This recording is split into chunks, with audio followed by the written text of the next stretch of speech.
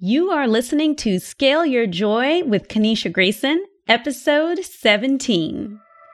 Welcome to Scale Your Joy, the only podcast that teaches high achievers with heart how to craft a life and build a business focused on freedom, joy, self-expression, and social impact.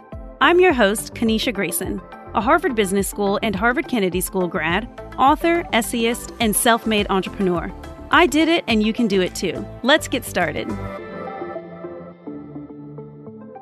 Hello. Today, I'm really excited about the interview I have to share with you. It's an interview with someone who I adore. His name is Alexei, and Alexei and I met through a mutual friend named Camille, and she was Alexei's boss, and she is the wife of one of my very good friends from college. And when I was looking for a salesperson to join my team at The Art of Applying as a breakthrough coach, she reached out to me and said, I have someone that I think would be great for you. I think you should give him a chance. His application is coming through.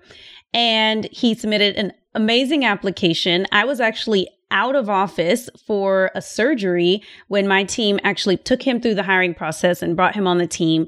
He spent a year at The Art of Applying as a breakthrough coach. Over that year, we got to know each other really well, and he was wildly successful in his year with the company. This is his first time selling anything. I trained him in our process for speaking to people about their graduate school goals and dreams. And Alexei made over $300,000 in just 1 year in sales for my company, The Art of Applying. I'm so proud of him. He is super creative, super accomplished, has so much insight and encouragement to share with creative people who are trying to balance being creative with earning money, and then also lots of things to share with business people who are curious about living a more creative life. And so I really hope you enjoy this episode with Alexei and I, and just know that anything that we mention in this episode, including Alexei's website, you can find out more information at scaleyourjoy.com/17. All right, let's get to it. Hello. Hi, Alexei. Hi, Kanisha. How's it going? Very good. So nice to connect with you on a Sunday. I think this is our first time ever talking on a weekend. Probably, except for sometimes when I have like an emergency breakthrough call question, and I'd be like, Kanisha, I'm sorry, it's Sunday, but I have a question. So yeah. It's a relaxed Sunday chat. Yes, a relaxed Sunday chat. Well, I'm really excited to talk with you today. First, I just want you to tell us about your educational background and where you're headed for grad school, because by the time this episode airs, you will actually already be there. And I'm so excited for you. Yeah, on that note, after this call, I'm going to probably have to go and start packing. I'm a chronic last minute packer, but also I'm going to Oxford from Texas. So it's going to require a lot of packing, so I should get started. But on that note, in terms of my educational background, I went to Cornell University, where I majored in industrial and labor relations. It's this little odd combo. I think the acronym is ILR. And I remember when I first got accepted, I told people, I was like, I'm going to do international legal relations, because even I got those acronyms mixed up. But I did stumble into industrial labor relations, loved it, combined everything that I wanted to do in regards to human rights, in terms of like, as from a company perspective, like how can we make things more equitable for employees? So it was a really great major, loved my time at Cornell. But when I graduated, my advisor told me that I actually ended up taking more theater classes than I actually ended up for my actual major. Oh, wow. If we were allowed to double major, then I probably would have received one, but I got a nice blanket out of it. So that's all I needed. But essentially that's what I did at Cornell, was that major and theater, directing a lot of plays.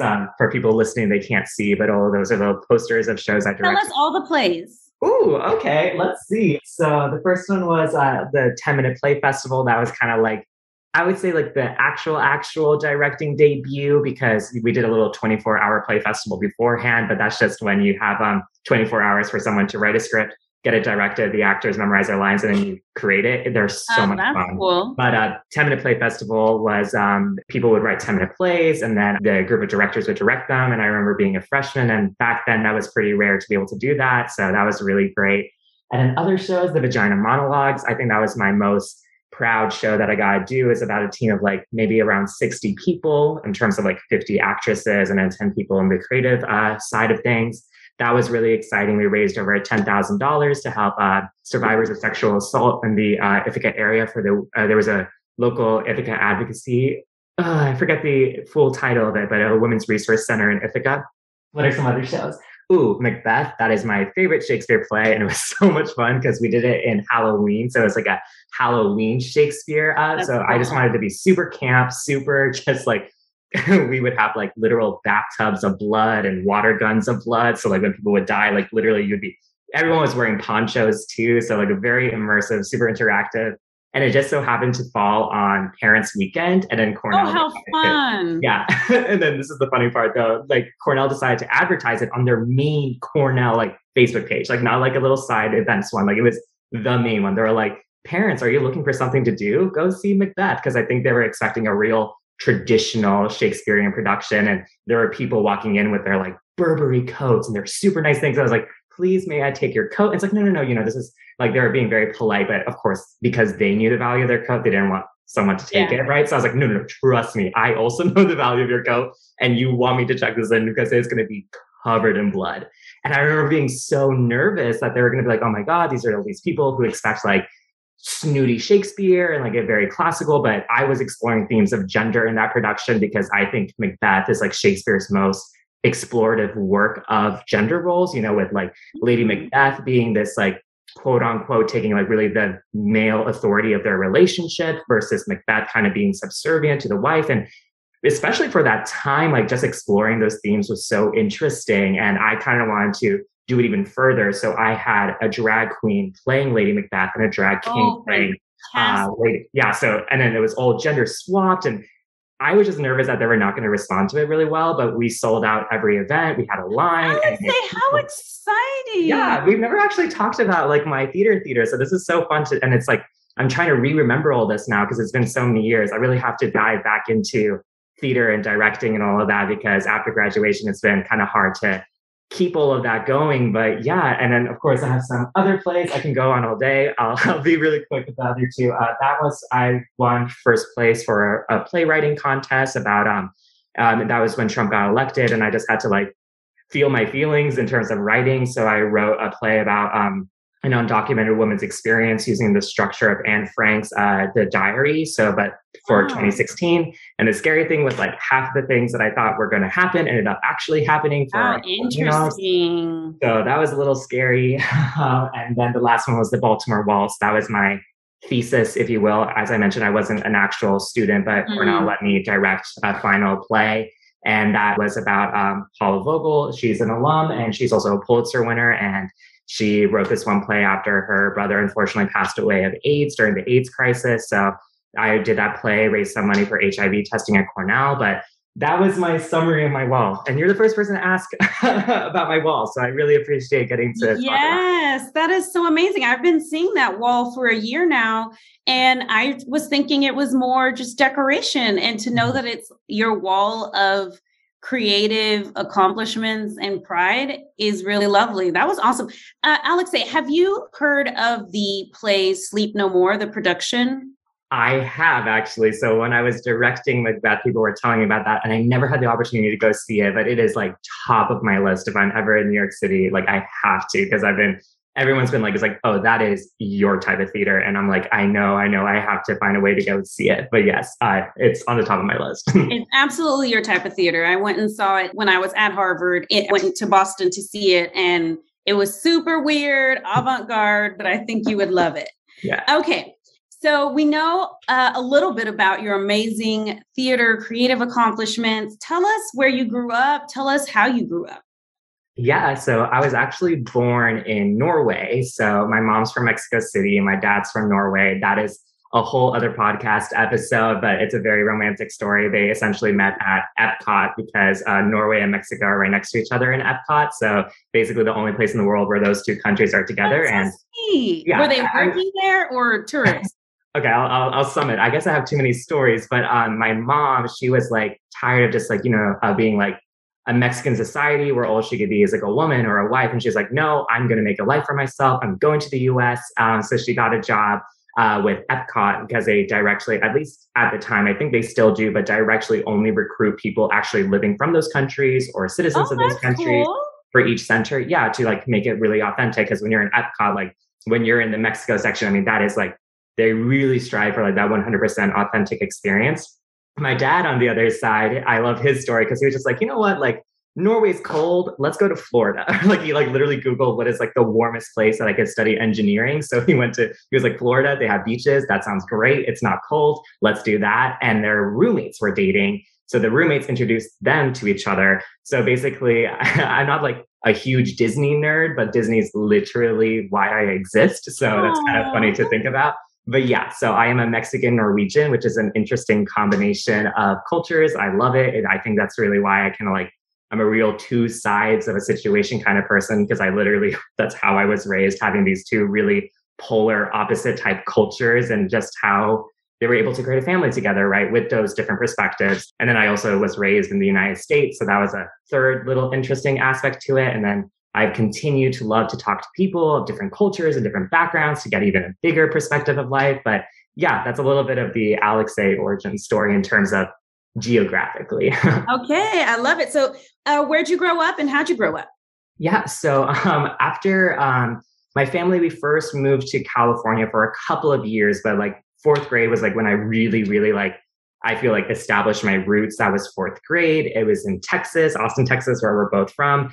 So yeah, I think once you've lived a decade anywhere, I think you're allowed to call yourself blank or whatever that is. So I think I can still say I'm a Texan and I still say y'all and howdy and everything. And it's funny because when I first went to Cornell, I felt like I had to like abandon my y'alls and my howdies to seem professional and businessy. But now I'm like, you know what? No, it is such a more convenient word. Y'all is like the easiest word to use.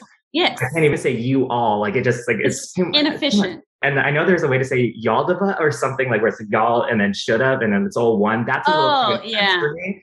But yeah, I grew up in Austin, Texas. And yeah, I think one thing that I forgot to mention was that being Mexican Norwegian and then also having to learn English for the move, like made language super difficult for me. I couldn't talk until I was actually 4 years old, which is surprising to anyone listening to this and hearing how chatty I am. But the first 4 years of my life were pretty just like not talking, just making sounds, which is kind of back to like the theater and like why I really love like more like immersive and visual things. Cause I love to kind of create art that you can understand without needing a textual context for it. It's more like a visual medium for me. But that also kind of relates to when I was in Texas and I moved there, I was really struggling with like making friends and acclimating to like the Texan culture and all those things and just having a really difficult time in school. I used to actually hate school because, you know, it was just really frustrating for me. I was bad at it. I wasn't making friends. I wasn't talking. And, you know, there's also like, we can go on about, and I would, if you want to expand on your own experiences, like being a person of color in Austin and like a primarily white school and things like that, like as a fourth grade child, that was kind of difficult for me and like kind of grappling with all of that. And also, you know, being away from my family, you know, no one from Mexico or Norway, right? So long story short, it was the beginning sad, lonely kid in Texas until I had an incredible fifth grade teacher named Miss Higley. She introduced me to like her after school theater program with another teacher named Mr. Cardenas. And like, even though I was this shy kid, they knew theater could be that tool that gets me out of my shell, makes me have friends. And ever since it's been history, then I started going into really in-depth into theater, loved it. Because of that, it made me more excited to go to school, made me more excited to do my homework. And then that literally is what got me all the way to Cornell, was just that first theater class. So I can't advocate enough for after school arts programs. Like I wish every school had that opportunity. Like if I never had that, not to mention, I'm sure those teachers weren't getting extra money for that. You know, that's something they did on their own because they wanted to do it. So yeah, that's a little bit about more of the origin story, another layer of the onion just peeling back. Alexei, what grade was it when everything turned around for you? When you were just like hating school, but then you discovered theater? Yeah, so it had to, I think like fourth grade was just a really, really rough year, but fifth year was when I was actually introduced for it. So it was kind of 1 year difficulty. And then the fifth year was when really everything changed for me. Okay, fifth grade, formative time. Okay, so you've already told us about how you are Norwegian and Mexican. I would be interested to know, how has your culture influenced the way you pursue your career goals and your dreams for your life? Ooh, I think that's a good question. I think, and it's not even something that I really reflected until college and even a little bit more after college when I started learning kind of like what script development was and how like the whole something goes from a script to actually being something you see on screen or on stages. This idea that like, oh, you know what? Actually, a lot of those lonely years would have been a lot less lonely if I saw people who looked like me on Mm. my screens, right? Like, I had Junie from Spy Kids, and I had Dora's cousin. I can't even remember Diego. Those are like my two like Mexican Mhm. boys that I could look at in a TV and be like, oh, okay, like I'm not alone, right? And I guess when it comes to like how my own culture has facilitated my own career goals, or even in my theater that I was directing at Cornell, was always just wanting to strive to putting those stories, those untold stories, onto the stage. And now the reason why I want to get an MBA is because I loved my experience in theater. I'm never going to give it up. And I actually kind of want to continue having that as a side part of my life and even maybe being on a board of theaters. But as far as like how to maximize that impact, I really see going to grad school, getting an MBA, and then being able to do that for a digital streaming service like a Netflix or a Hulu. I mean, that could reach millions of people. And they're already doing such a great job on terms of what you see on camera. Now you can actually see so many different types of people on camera, and that makes me so excited. I can only imagine how like meaningful that would have been for me when I was a kid. However, we haven't gotten there when it comes to behind the cameras, right? Like when it comes to the executives, the screenwriters, the directors, those are still all primarily, white men. And I just really want to be able to kind of more use my platform to be able to kind of make it equally as representative behind the scenes. So I suppose, had I not been raised with all those different perspectives and myself being a minority, perhaps I wouldn't have had that hustle or that awareness or goal to make that a reality. I love that. Yeah, I remember growing up watching like Nickelodeon, always, being like, okay, there's like the black sidekick friend. They were never the main character. It was just like Say by the Bell. Okay, I'm Lisa. Yeah. And just there's a lot more representation now, like you said, Mhm. in on shows, but we want the decision makers also to be diverse as well. So I love that that is a part of your path. So I've already said in the introduction that you are on your way out as being a breakthrough coach at the Art of Applying. So what does that mean? What's a breakthrough coach? What have you been doing at my company? Yeah, so a breakthrough coach is like the very first person you talk with at the Art of Applying, right? So in terms of our process, you first have a 15-minute quick call where we just do a real quick check-in just to make sure like, what are your goals? Who are you? Who are we? And then if we think we can work together, we'll have a 90-minute breakthrough call where we're going to really go in depth just to make crystal clear that we can help you. What are your specific goals? What are your specific challenges? And how has the Art of Applying actually helped people through those exact same challenges? And what is our system? What is our coaching model? And then once we're 100% confident that it's a mutual benefit for both of us, we enroll you, we get you into a consultant and the whole Art of Applying system. So my role really is that kind of beginning step as a breakthrough coach, talking to those clients, getting to know their story, which again, the reoccurring theme of my life is stories, right? I love just Yes. listening to people, knowing their story, and specifically like, because, the Art of Applying, like when you go on our team page, and even sometimes like when I'm feeling lonely, I just go on our team and I just scroll and see all the beautiful people of color. And we just so much diversity and representation in our team that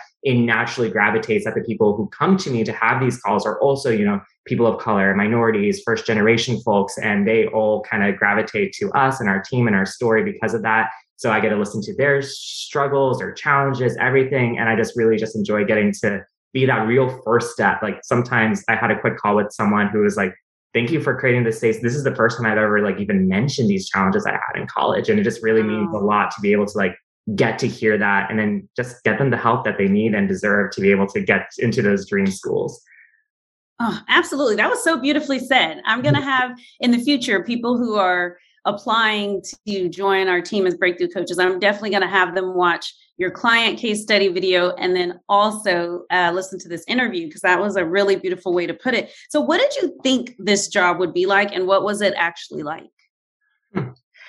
I think when I first kind of got the job, I was really, and we've had some conversations about how you were saying like, okay, Alex, you can ask questions or don't be afraid to make suggestions or things like that. Because at the beginning, I felt like, ooh, I don't have an MBA, I don't have a graduate degree, I'm like really unqualified because I don't know things like, what GMAT you need for this, or what is a GRE versus a GMAT. And I just felt so like underprepared because I was like, oh, I can't consult these people. But then I really kind of embraced the idea that like, I'm not the consultant. I am the breakthrough coach. I am here to really fully understand everything about you. That way we can collect that information, and then we can figure out who is going to be that best person for you to be able to like overcome those goals and those challenges. So I think I was expecting to jump into this role where I was going to have to like compensate for the fact that, I wasn't this MBA person or things like that. And the truth was, is actually, that's not what it was. Like the skills that I needed was that listening, the being able to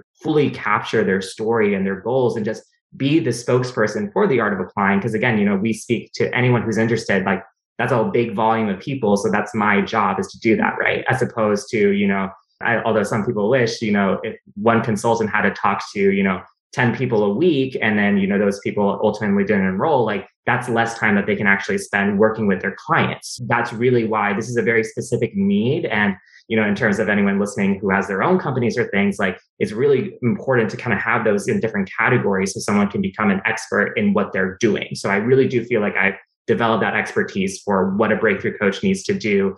And that's something that I didn't need an MBA for. I now am going to get one thanks to the art of applying, because I guess I was such a good breakthrough coach, I enrolled myself. But so I think that's something that surprised me about the role. Yeah. And so what advice would you give to someone they're creative, they're artsy smartsy, and they think like, I could never be great at sales, like especially not selling like expensive coaching and consulting. What makes you such a great breakthrough coach? I know you've already kind of answered some of that. No, actually, just to expand on it, I was actually talking to my roommate from LA. He's awesome. And he was a theater major in college, and now he's working in a customer relations type role within a startup company. And I was just talking to him. I was like, you know what? Like, we as theater people, we're doing really good in these business settings, right? And I feel like people don't give us enough credit because they see theater major on your resume and they just assume all of these different stereotypes about like, oh, you're just not academically rigorous, or like you're not going to be able to succeed in a company. And I would actually challenge that. I think the majority of like both entry level and then even when you get into like executive level roles is about your communications, your ability to lead, your ability to have these conversations. I mean, especially with sales, I mean, it's almost entirely like your ability to really have these like authentic conversations with people. And I would almost say if you are artsy and creative, then you're actually going to be even better in these types of roles, or even be a better leader in organizations. I think that's also why you have been such a great boss and we've had such a good working relationship, because you yourself are creative. And I think creative people are just able to kind of like bring that extra level. And I've been currently training my replacement as I leave. And it's been such a great time to just talk and reflect. And I've noticed that as I'm developing him to like being able to kind of do sales the way I was doing it, my notes were actually, I felt like I was a director again. Like it was this idea of like, okay, when you're working on this tone, like you need to kind of more capture this, or being able to kind of like, it was literally directing an actor, which was really interesting. And I wasn't expecting it just the other day we were talking and like, he was talking about his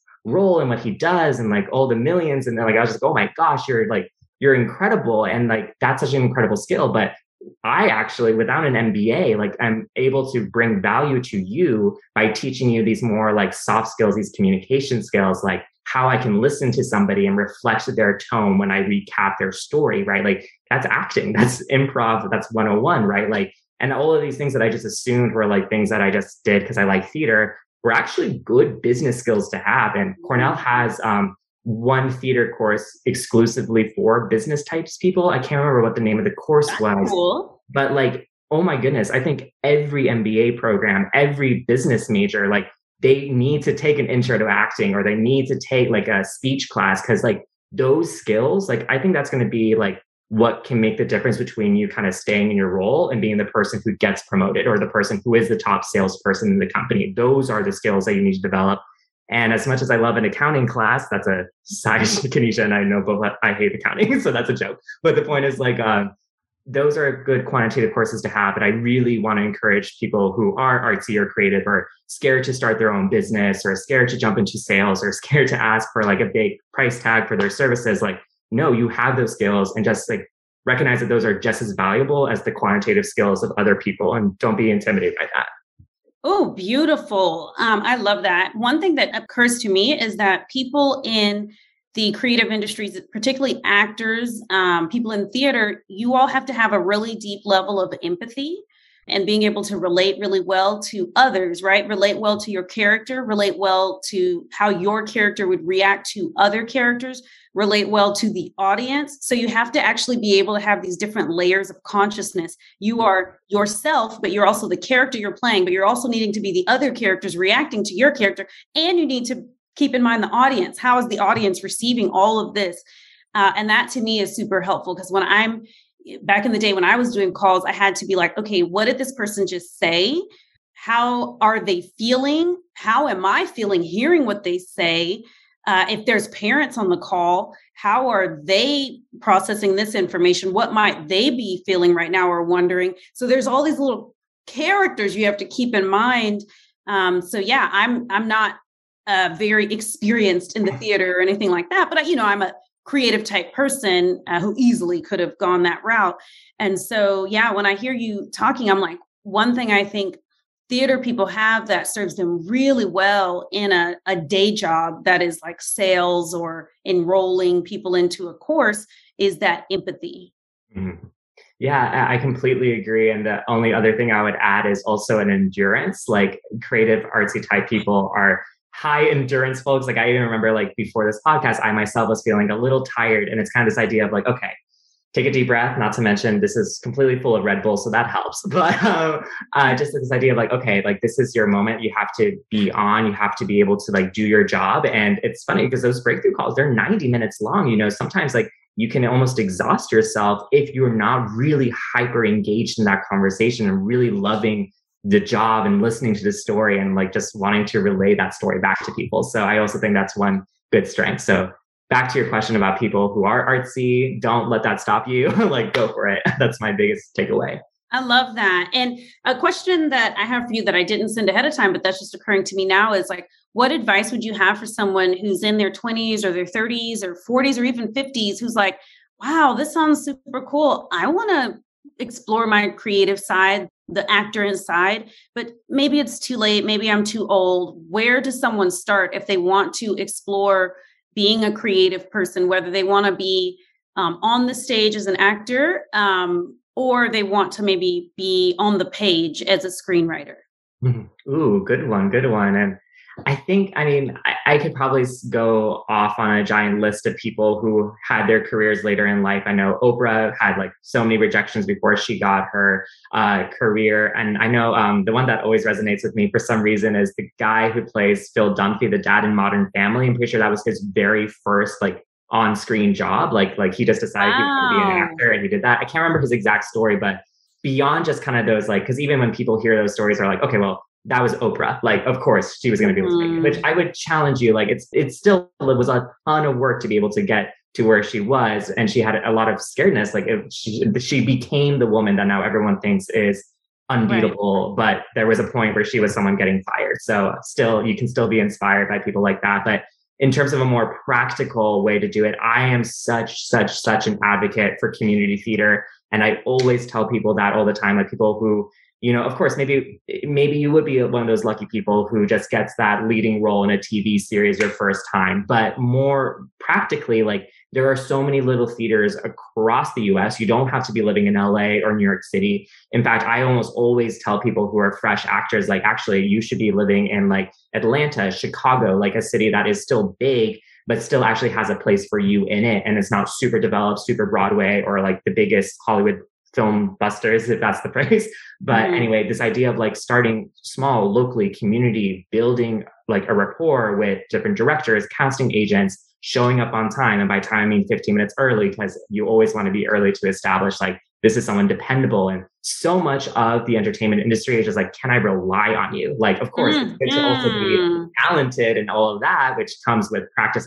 But like, if someone knows you're going to be on time, be it being on time in a writer's room if you want to be a writer, or being on time on set as an actor or as a makeup artist, whatever it might be, like showing up there, being on time and starting small, that is my biggest piece of advice. Because I think if you go from a top approach, trying to get immediately there, it can become really frustrating when you don't get there, and also really expensive to live in one of these major cities. So I just think trying to find a way to balance whatever is your main hustle with either community theater or short student films, if you're more interested on being on camera, or just like meeting with a bunch of collaborators and then being able to kind of create like a short project if you want to be a writer. Like, I always just think, don't underestimate the power of like starting locally within your community and finding other people who are equally trying to figure out how to get it all started, and just relying on those other people to be your cheerleaders, your support system. And that's what I would recommend for them. I'm also kind of still in the very beginning, so I need to re-listen to this podcast and remind myself, like, okay, yeah, you have to do that, because it's so much easier said than done. It is a lot of work, but like, that's what's going to get you there, right? It's about like consistently being there and giving them your 100% every time. So I think that would be the advice I would give someone any stage of their life who wants to start being creative, is like, start doing it, right? Like, it's the starting that's the hardest part. Same with graduate school applications, same with working out, literally everything in life. The hardest part is just the getting started and continuing to follow through on that every single day. I love it. And so I mentioned the term day job earlier, and you just used the word hustle. My understanding is that in your deepest heart, you're a creative person who's also business savvy, and that your role at The Art of Applying as a breakthrough coach was your day job. That was the way for you to make money. And it just also happened to be fulfilling and fun. And you had an amazing, beautiful boss. But talk to all of us about how you balanced having a day job with your creative pursuits, with wanting to do well as a breakthrough coach. And you were the top performing salesperson in the company. How did you balance that with your creative pursuits? How did you not lose sight of your vision? What is your vision, and how did you stay faithful to that vision while still having a job? Oh, that's such a good question. And I think part of the reason why I also mentioned this idea of living, like, I mean, of course, Atlanta and Chicago, they're not cheap cities by any means, but I mean, you can at least get a studio for the price of a closet in New York City that's covered in roaches. I've lived in an apartment with roaches. I know the hustle, I know the struggle, but the idea of, you're so right. Like, you have to find a way to be able to balance it. And I think sometimes people, when they move to a big city, and I even myself, I part of my hustle and my challenge in Los Angeles was, I was like, I am spending all of my time just making the money to be able to like pay for my expenses. And I'm not going to the community theaters to like try to write a play and get it produced, or I'm not meeting up with people to, kind of like make a short film. And the ironic part was 2020 was going to be my year. I finally like signed up for Orange Theory. I was working out. I was taking classes at UCLA. I was finally ready to like actually do the work in addition, because I finally found the balance. It takes a long time to figure out like how to have your job,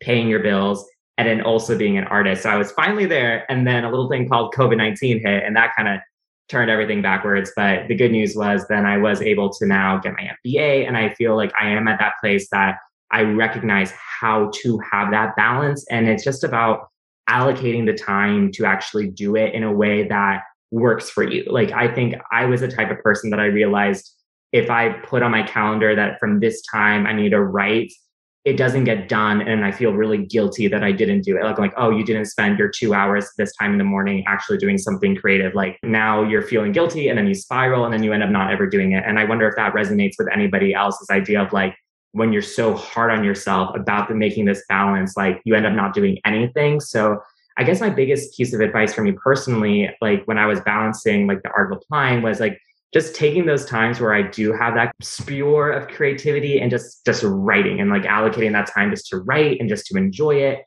And I was able to get into the second round for a play that I wrote with the Austin Film Festival while working at the Art of Applying. So it was just about kind of like writing when I felt like I wanted to write. But in terms of like that advice, it's even difficult for me. So I don't know the right answer to tell people. I don't know. Like, I mean, you've written a book. I mean, yeah, I will share my story, but I feel like my story could end up more as a cautionary tale. So I will still tell it though. So let's see, growing up my whole life, I only wanted to be a teacher and a writer.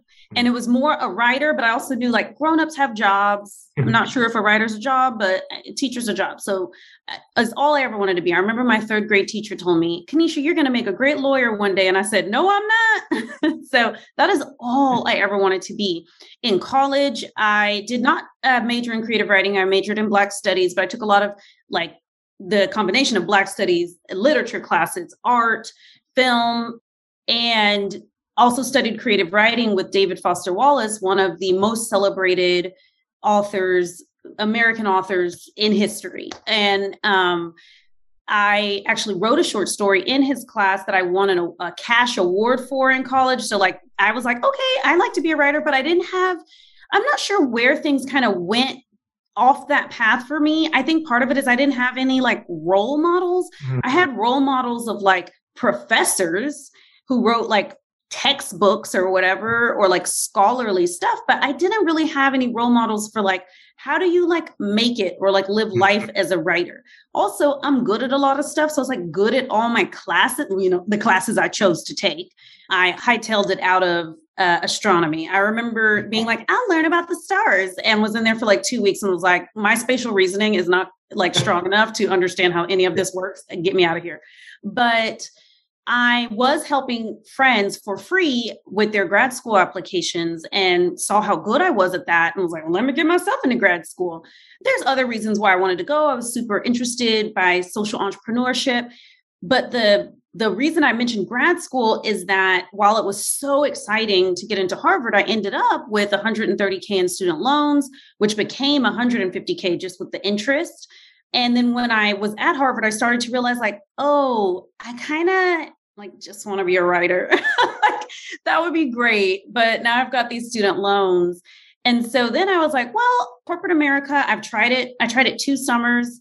And for both my 2 summer internships I was able to have since I was in school for 3 years, and was like, that's not for me.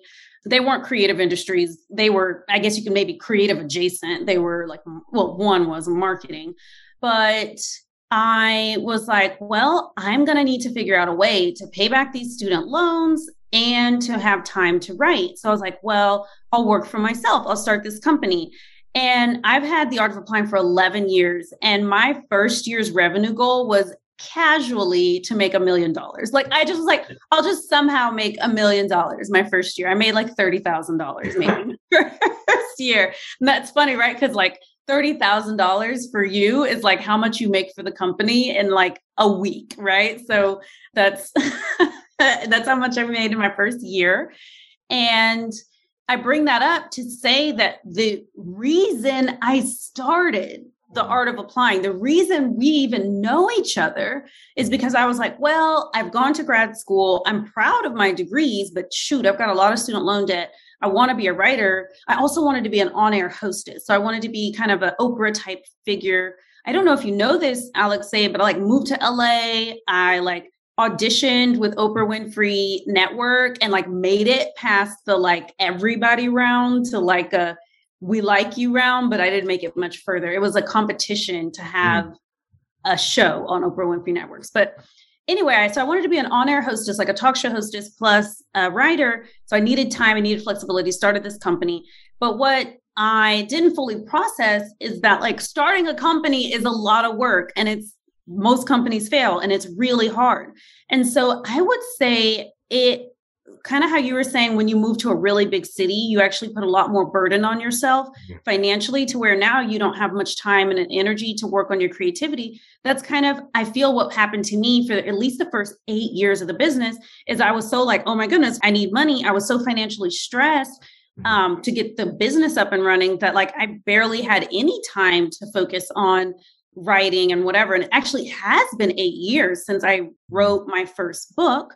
And I was able to write that book and have ability to focus on it because I was living for free in my friend's house that I met on LinkedIn, which sounds crazy, but like we met on LinkedIn. A year later, I'm living in her house because she had a huge house and I could stay there for free. So anyway, all that is to say is that it is 11 years later. And now I feel like I have a steady 6-figure income, a business that runs smoothly, a lot of free time, and definitely have enough time to write a book.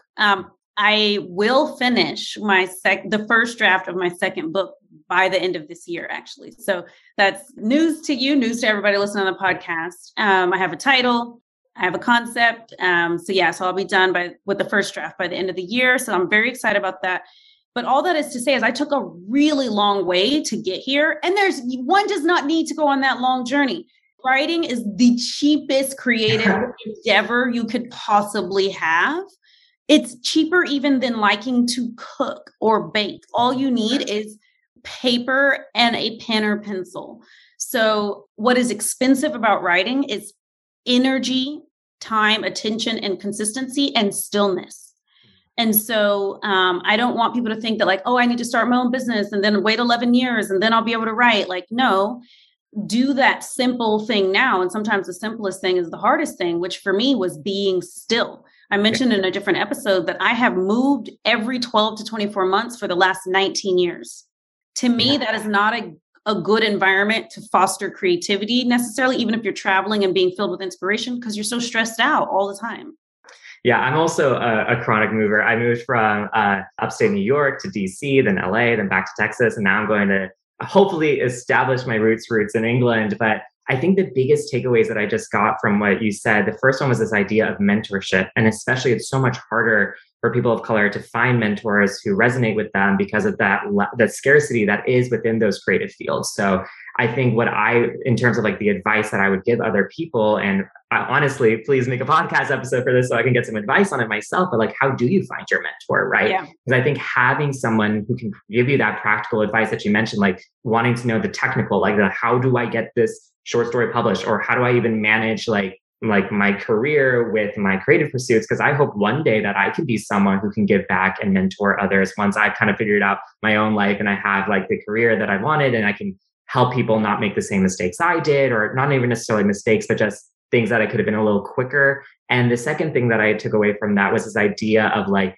the creative adjacent career. And I really want to advocate for that idea, because I feel like a lot of times people think that if you're not 100% committed to a creative lifestyle, like you're not a real artist, or like you're just like putting in this side, or this idea like it has to be plan A or nothing else. And I just feel like that's just like, I don't know the right word for it, but it's almost kind of like this idea of like, I think because other people had to go through all these trials and tribulations, they feel like the next generation has to do it too. So this idea of being able to actually have a career that you enjoy and being an artist, like that can be a great thing. And I think one thing that's really interesting is that I'm speaking right now to you, a huge entrepreneur and a successful entrepreneur. And this idea that you can have something that is creative, that you created your own self, that does good to the world and makes you happy. And for me, I actually want to do that, but within an established company. Like the idea of having this creative adjacent career, it's actually much more creative than it is adjacent, but development. It's still like a career where I'm not the one writing the script, right? Like, so I'm not the one directly creating it, but I at least get to be in the room where it happens, as you will, and being able to read those scripts, being able to advocate for people, and also getting health insurance. That's really nice, right? So like that to me, like I'm really excited, and I would always encourage people to try to find like, what can you do in your actual day-to-day life as a career that makes you still feel fulfilled? Because at the end of the day, if life is about maximizing your joy, which I think, and that's the reason why when you told me about Scale Your Joy, I was like, sign me up. I want to give you feedback. But there is a way to being able to enjoy your career and then not feel like you just mentioned, like you're like, it's been 8 years. But now I'm finally at this place where I get to do my first draft. It's going to be done in a year. That's fantastic. And I think it's about this idea of not allowing ourselves to beat ourselves up because we haven't been able to, like, I could have beat myself up to be like, oh, you had a year in the pandemic. You should have written like a feature film. Like you should have done that. You had the time. But if I beat myself up, I'm never going to write it, right? So this idea of like, now I can finally be like, okay, like, you know, the pandemic is finally over. You're moving to your dream country. Like maybe take like a weekend getaway to some, I don't know, cow pasture in England and write a little bit. Like just being like joyous and allowing yourself to like forgive yourself for not being this perfect person that wakes up at 5 o'clock in the morning, goes for a jog, writes for the first 2 hours, then goes to work, and then somehow has the energy to continue writing afterwards, and then reaching out to 10 different people to network for a film opportunity. Like nobody's perfect, right? So just recognizing that like, if you can do that one little thing every day, like that's great. Or having like big goals in mind, like having that first draft completed by the end of the year. I like big goals because then you don't beat yourself up for not doing the small daily goals to get there, if that makes any sense. Like, I don't know, to me, like that's just the way I work. So, and some people might be the complete opposite. Some people like having day to day. And that's why I really said what works for you and really discovering what that is. Because if you're trying to do what works for someone else and it's not working, then you blame yourself and you beat yourself up, and then you're not creating and you're not being productive and you're not being creative. And like, that's not good for anybody. So figuring out what it is that makes you able to create art on a regular basis, or not regular. I don't know. I don't know if I'm just. Yeah. I would say create art on a regular basis. I do think having your hands in the paint is important. I have had to do work on like forgiving myself and not beating myself up to be like, oh, I've been so focused on business that I haven't been the writer that I am. You know, I used to torture my boyfriend, Tyler, with being like, Tyler, you don't know because you haven't seen it in the year we've been dating, but like, I'm a writer. And he'd be like, okay, babe, I believe you. And I'm like, no, you don't get it. Yeah. Like, I am a writer. Like, I'm good at writing. He'd be like, okay, great. Go write. And I'd be like, pass the popcorn and play the next episode of the Netflix show. Right. So you have to actually don't worry about the gatekeepers, right? In Hollywood, the publishing industry, whatever, that's who says you are an actor, or that's who says you are a playwright, or that's who says you are a writer. What makes one an actor is performing. Even if it's a tiny production in your town of 2,000 people, you are an actor. What makes you a writer is actually taking the time to take the poem that's whispering in your spirit and get it down on paper. I would go one step further and say, and sharing that with one other human that does not live in your home or more. There are so many things that beautiful work that people don't show anyone, that's languishing at the bottom of drawers because they're perfectionists, or they're heartbroken that they can't get a traditional book deal. So they're like, so no one will read it. But anyway, all that is to say is I do think the doing is important as a creative person, not just the like having it in your heart. And it is a challenge to balance the time. But, you know, I'm not saying write every day, but we don't want to go 3 years and realize the only thing we've written are like feedback forms to our coworkers or whatever. So yeah, I'm super excited about my kind of renaissance or whatever of being recommitted to writing and storytelling. And that's why in our one-on-ones, I'm so like, make sure you stay committed. Well, okay. Well, I'm pumped with this call, so I'll make sure to, after this, start working on a script that I have been postponing. So that's good. And actually part of like that idea of like having friends that you can talk to, or someone that can get you excited, because sometimes you are tired and sometimes you just need a conversation to energize you. And I completely agree with you, like sharing it out to the world, because especially for writers, like you can have a whole drawer full of poems or scripts or screenplays, and then no one sees it because it's vulnerable and scary to share it out to the world. But I do development. So if anyone wants to submit a script, we can talk about that in a minute, but I'm more than happy to get feedback. But this idea of like, it is really important to kind of open yourself up for that feedback, because that's how you're going to grow, especially when it comes to writing. Because like, you know yourself from reading so many application essays, like what you think might be a perfect grad school essay. You can talk about mine if you want an example of a not perfect grad school essay before I started working with the art of applying. But you just have to open yourself up to the feedback, and it's scary, but it's so rewarding because you're going to be so happy with the final product, and you can actually have a career once you get the script to where it needs to be. Beautiful. So you mentioned that you do script development, and you also mentioned how important it is to have mentors and to have friends who you can talk to about these things. I completely agree. For like my second book, I'm in a course. I'm not going to name the course until I go through the course to just make sure I don't endorse something that doesn't end up being amazing. I think it will end up being amazing because I'm going to do my best in the course, so that I'll have peers and I'll have a mentor and I'll have guides, not to tell me how to write, but to just cheer me on and to like give me a framework for like the course begins this date, it ends this date, so that I actually have some momentum. And I would love for you to share more about where people who are watching this or listening to this interview can find you, how they can work with you, how you can help.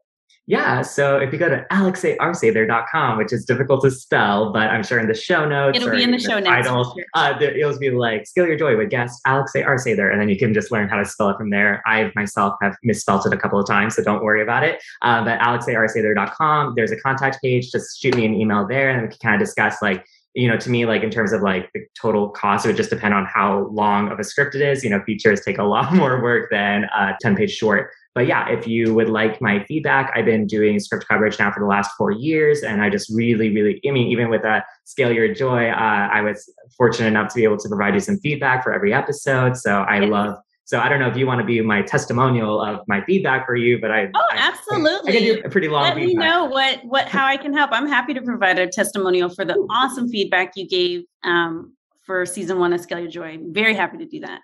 Oh, fantastic. But yeah, that's where you can find me. Or if you just kind of want to connect, you can also just shoot me an email there. But that's where I live on the internet. I love it. Well, this has been a ton of fun, Alexey. I am so honored and grateful to have been able to work with you for a year. And I'm so excited and proud of you for going off to your dream school of Oxford. I cannot wait to be very scared of all the horror and similar type shows you get greenlit on whatever streaming service is so lucky to have you one day. And I'm just thrilled for you. I think you provided some really beautiful insights for businessy people who might be a little bit creatively curious, as well as for creative people who might be business curious. Mm-hmm. Yeah, left side, right brain, right? There's the two sides in every person, right? Well, thank you so much. It's been a pleasure to have my podcast debut with you. I'm someone who really believes in firsts, so I really am so happy that it's got to be my first podcast of hopefully many to come. Oh, definitely. You're an awesome guest. You will be on many, many podcasts to come. Thank you. Loved what you heard in this episode? Then you've got to join the Scale Your Joy review crew. It's my community of followers and friends who have left a review on Apple Podcasts. Every quarter, I host a 2-hour Ask Me Anything coaching call for review crew members only. Come to scaleyourjoy.com to learn how to join the review crew and get more tools for charting your own path and scaling joy.